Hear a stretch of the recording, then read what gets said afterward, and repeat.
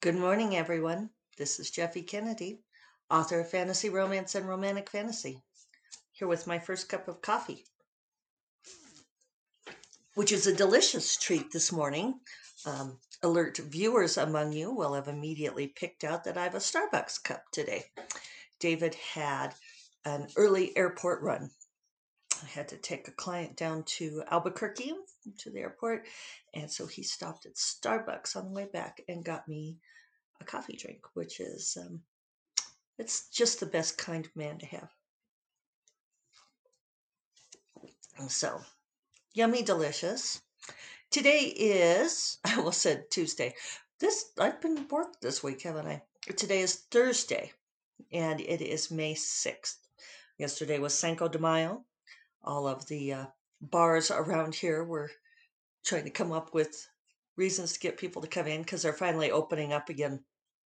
Um, and Cinco de Mayo is usually a big party day around here in the desert Southwest. Mm. So, today's earrings are special earrings. They look good on, don't they? I always think these earrings look good on me, and they elicit many comments. Um, I've had people offer to buy them off of me. Not only are they really unusual, eye-catching, they also have a great deal of sentimental value. These may be my favorite earrings of all my earrings. So I will hold them up and show them to you. They're kind of artsy. They are consist of an irregular flat green stone, so that the flat side is presented toward the viewer, and then they are bound with copper wire in various shapes. It's kind of hard to describe. There's like a copper spiral at the top, and then it slices across the stone in a few different places. Um, just a really unusual design with then a piece hanging down that's sort of vaguely heart shaped, but not really heart at all. A couple of little black beads and a copper spiral at the bottom. They're neat because they are the copper and the green. So, in honor of that, today I have my coppery hair and my green top on. These earrings are from Prague, and I have never been to Prague. Um, nor nor had the person who gave them to me. So a friend of mine named Anna, who I knew back in Laramie, Wyoming, gave me these earrings. And I met Anna in one of the very first writing classes I ever took. I had been, it wasn't the very first, it may have been like the second. Um, it's a torturous history, but I was in graduate school in neurophysiology. For those of you who are unfamiliar with my history, getting my PhD in neurophysiology. And I decided I did not want to be a research scientist and that I wanted to be a writer instead, which was a fairly major about face. And so one thing I'd started to do was to take writing classes at night. And I met Anna in this class taught by Vicki Lindner. That's funny because I was just talking with somebody, a writer from Laramie, who recently found me through the Flights of Foundry conference, Tamara. Hi, Tamara, if you're listening. Tamara Lintz, now writing as T.T. Lintz, writing a science fiction. But yeah, Vicki Lindner was one of the professors in the creative writing program, and she taught a class. I can't remember what it was called. It was something about like women writing fiction, not to be confused with women's fiction because it wasn't women's fictiony at all, but it was more like we read Colette. I remember we read Colette. So it was that kind of fiction by women. More modern stuff too, but it was like angsty women writing. Anna was in that class. And Anna was this petite blonde, long blonde hair, and a total fireball. And unlike really, I think she kind of perplexed everybody because she was um, not a Wyoming kind of girl by any stretch. She was the wife of a professor in the psychology department. She'd come there and she wanted to be a writer, and she had two young sons. And she was um, not an academic, not a cowgirl. She was, I don't know, she was kind of a wild thing and a really wonderful writer. She had this vivid intensity to her writing. And she would, I had a great affection for her. She was just larger than life, almost an Evita kind of person, burning very, very brightly. And we would sometimes go out for drinks after writing class. And I mean, the class would go from 7 to 9, and then we would go out to the bar afterwards. And like around 10:30, I was not as much of an early to bed then as I am now. Uh, but I was burning the candle at both ends too, because even then I was getting up before work. I had a job that started at 8, and I would get up and write in the mornings before I went to my job. So I would usually try to head home around 10:30, and she would try to talk me out of it. She'd be like, "Oh, we're gonna go to this next bar. You should come." And I would say, I'm like, "No, I have to go. I have to go home and get sleep so I could get up for work." And she would say, "You could sleep when you're dead." She was the first person who ever said that to me. You can sleep when you're dead. And one night we were at a bar, I believe at the Buckhorn Bar, for those of you who know Laramie. And she had on these earrings, and I admired them. And I put them on. And we, I think, yeah, I put them on. I don't know if I had earrings on and she traded for me, or I may not have had any on that night. But I put them on, and I liked them. I was like, "Oh, look at me in your earrings. I look in your earrings." And she said, "Oh, you should keep them." And I'm like, "No, I'm not going to keep your earrings." And she said, "They're good luck earrings. They're special earrings because," she said, "I traded them with another girl who got them in Prague." And she said, "Do you do that when you meet new people? Trade earrings with them?" And I said, "No, I've never done that." She says, "Oh, I do that all the time." She said, "So I traded her the earrings I was wearing for hers." So I suppose I have violated the pact now because I've never traded these away. But I gave them back to her.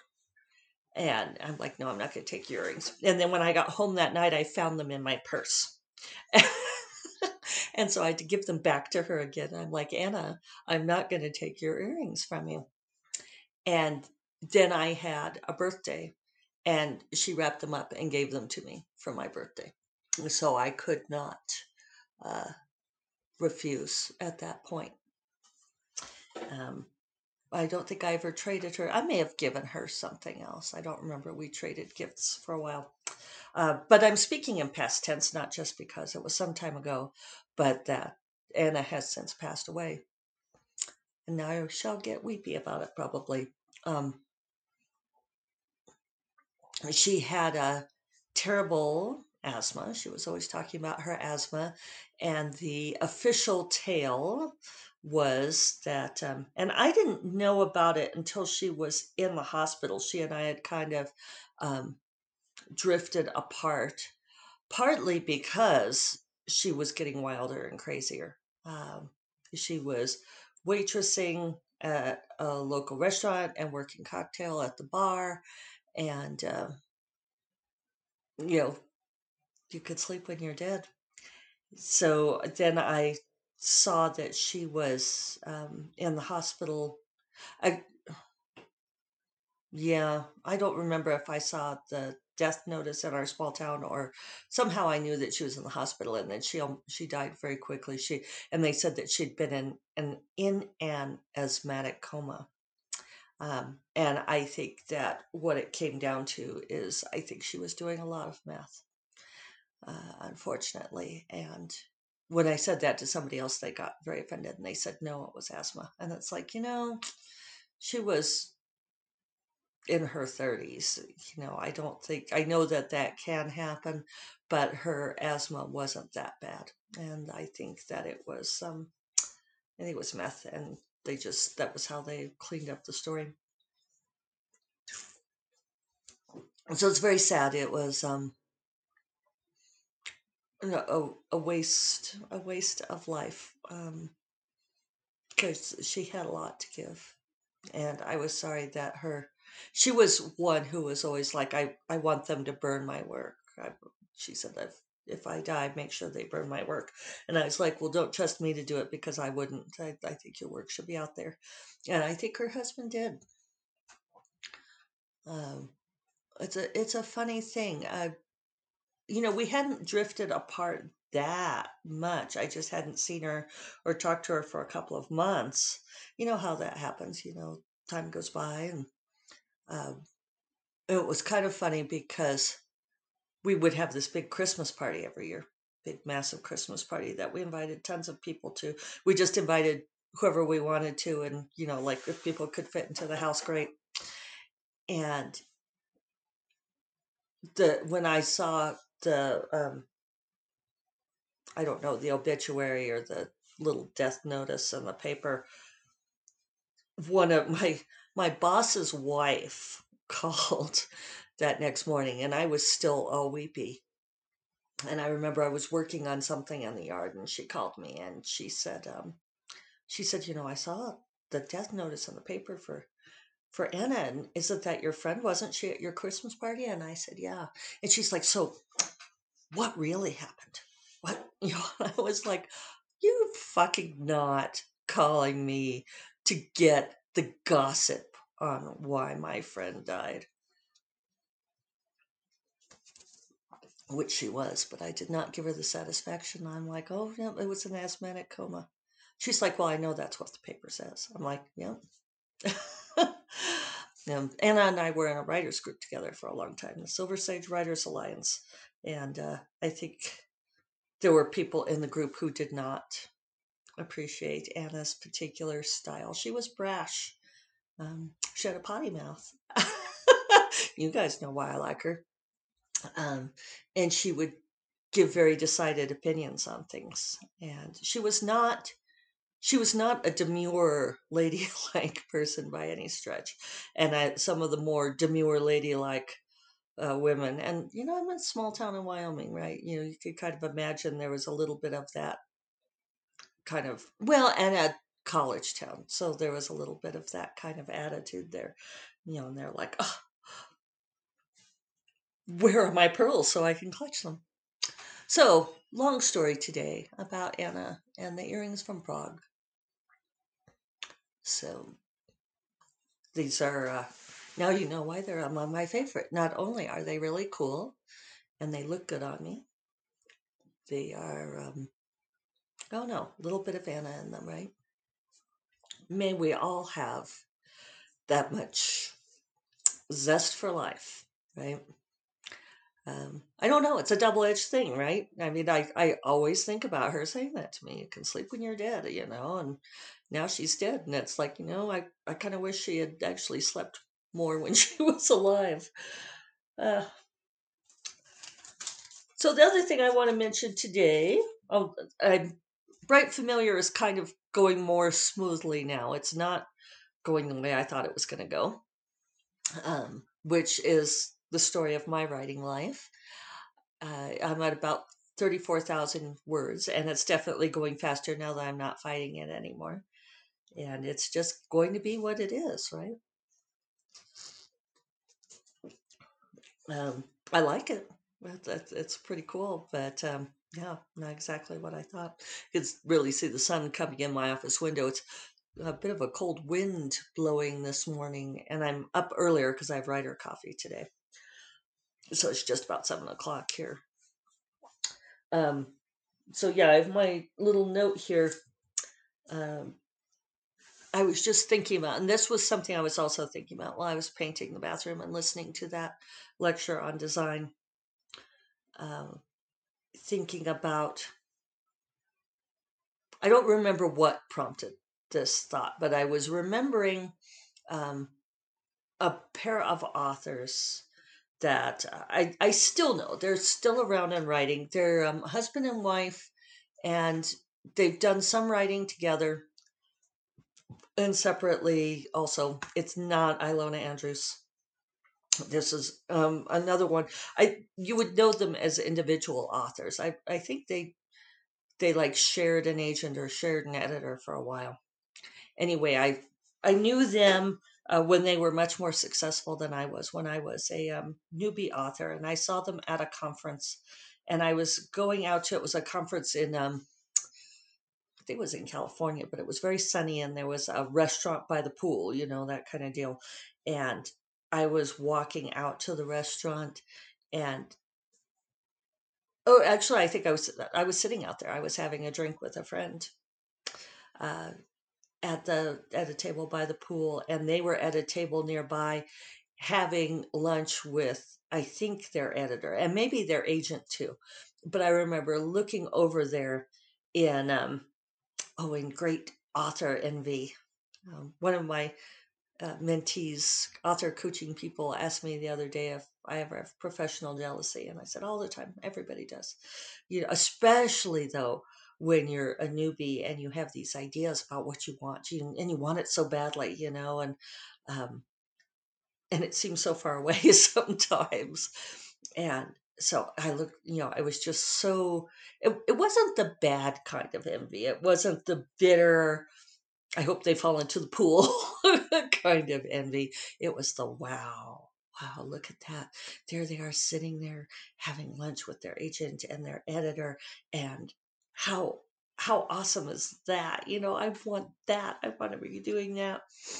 And and they finished before we did, and they got up and they walked past our table, and I said hi as they went by, and they barely acknowledged me and had these very thunderous looks on their faces.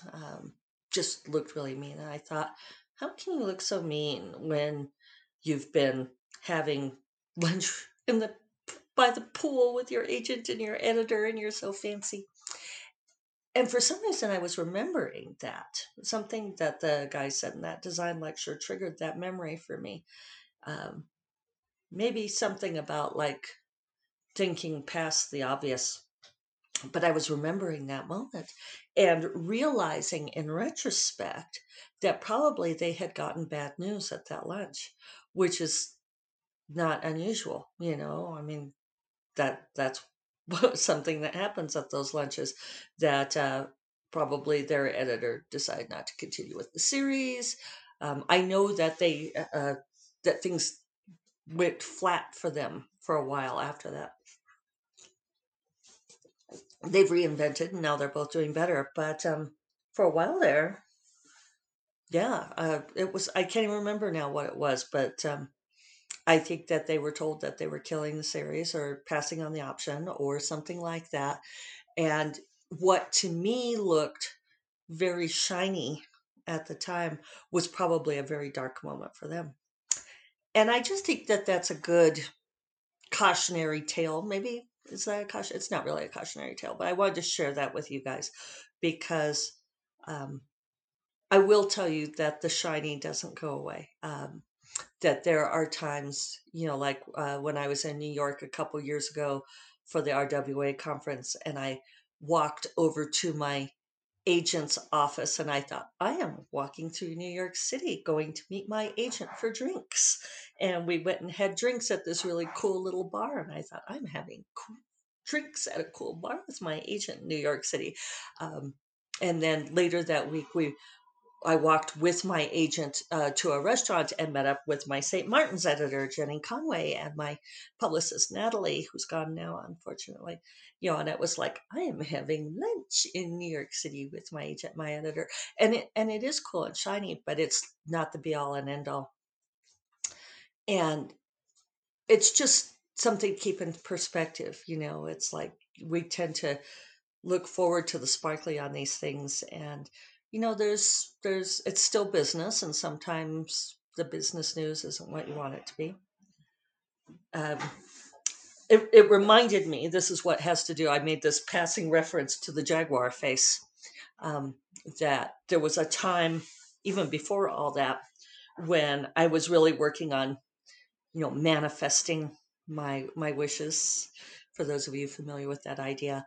And one thing that I really wanted was a Jaguar convertible. And so I was really working on wishing for a Jaguar convertible, which I do have now. But I remember being in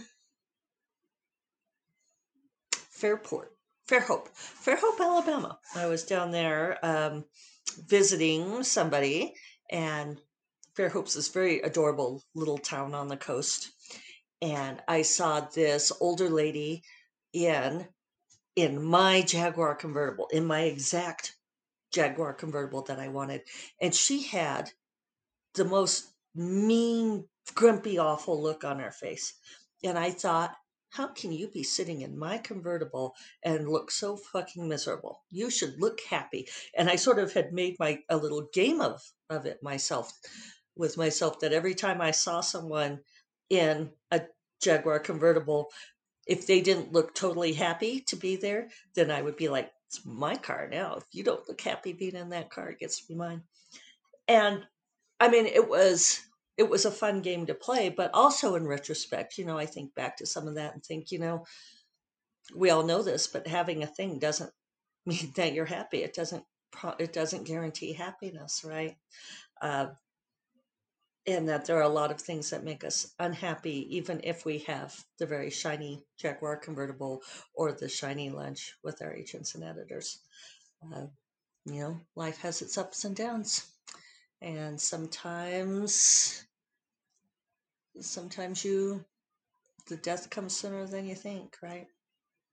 So that was an unusually sober first cup of coffee today. Hope you don't mind.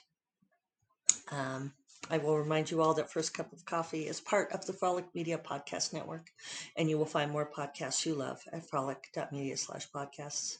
And I will talk to you all tomorrow. Take care. Bye-bye.